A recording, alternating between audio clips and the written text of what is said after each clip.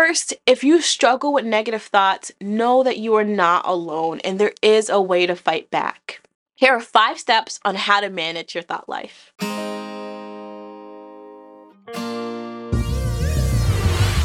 Welcome to the Live Verse podcast, where we talk about practical ways to keep your relationship with God simple, healthy, and authentic so that you don't have to feel like you're going through life alone.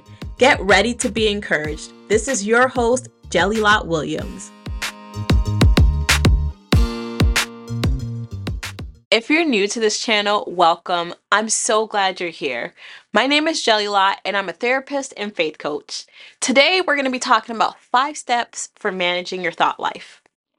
A lot of our faith is rooted in our thought life, and for that reason, it is the number one place the enemy will attack us. In another video, I talked about how the devil messes with your mind, and I break down one of the ways he uses mind games to trick us. There's a reason that the devil wants to attack our thought life so badly. It is because our thought life is the window in which we use to see into our hearts.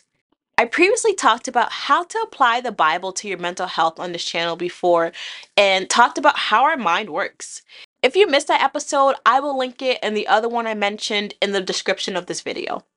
If you're currently listening to my podcast, it'll be in the show notes, which, by the way, for those that don't know, I launched a podcast. That's right. You can now listen to TLV while on the go. Get my Bible studies, mental tips, encouraging messages on the podcast streaming of your choice. Don't forget to subscribe while you're listening. All right. Now that you're all caught up, TLV fam, today I want to talk about a specific strategy for guarding your mind that I use with my clients. I will walk through it with you like I do with them. First, if you struggle with negative thoughts, know that you are not alone and there is a way to fight back. Here are 5 steps on how to manage your thought life. Step number 1, assess. Assess your access points. That thought waltzed into your mind somehow. How did it get there? Try to trace back how it entered your mind. And please note, it may not always be obvious initially, and it may take some mental tracking over time to discover its hidden door to your mind. Was it triggered by a show you watched, a conversation with a friend, maybe even the food you ate? And yes, there are actual connections between your mental health and your nutrition. Once you discover your access points, you can better guard everything that comes in and out of your mind. Cut off the sources that are letting in unhealthy thoughts. Step number 2, truth.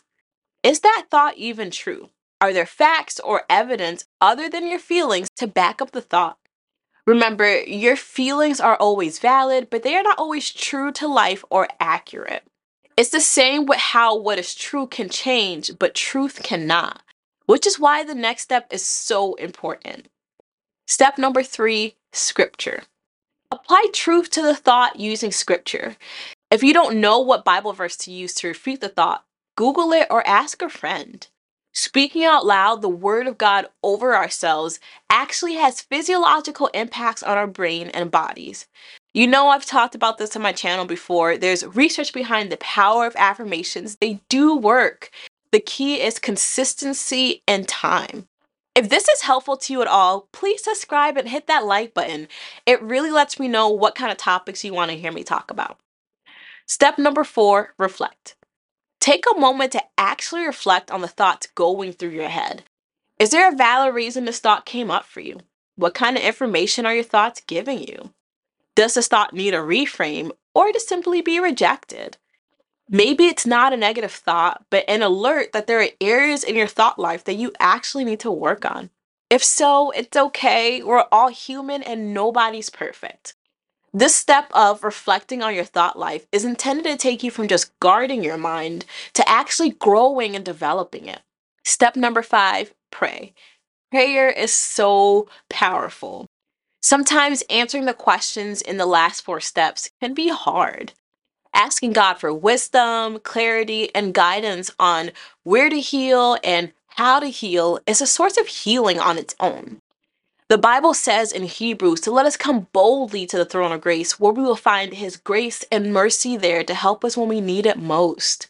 Seeking God in your struggles affirms your humanity and reminds you that God is not afraid of your stuff. He will meet you in the middle of your process and He will help you through it. When unhealthy thoughts enter our minds, we need to question them. Don't let them move in uninterrogated.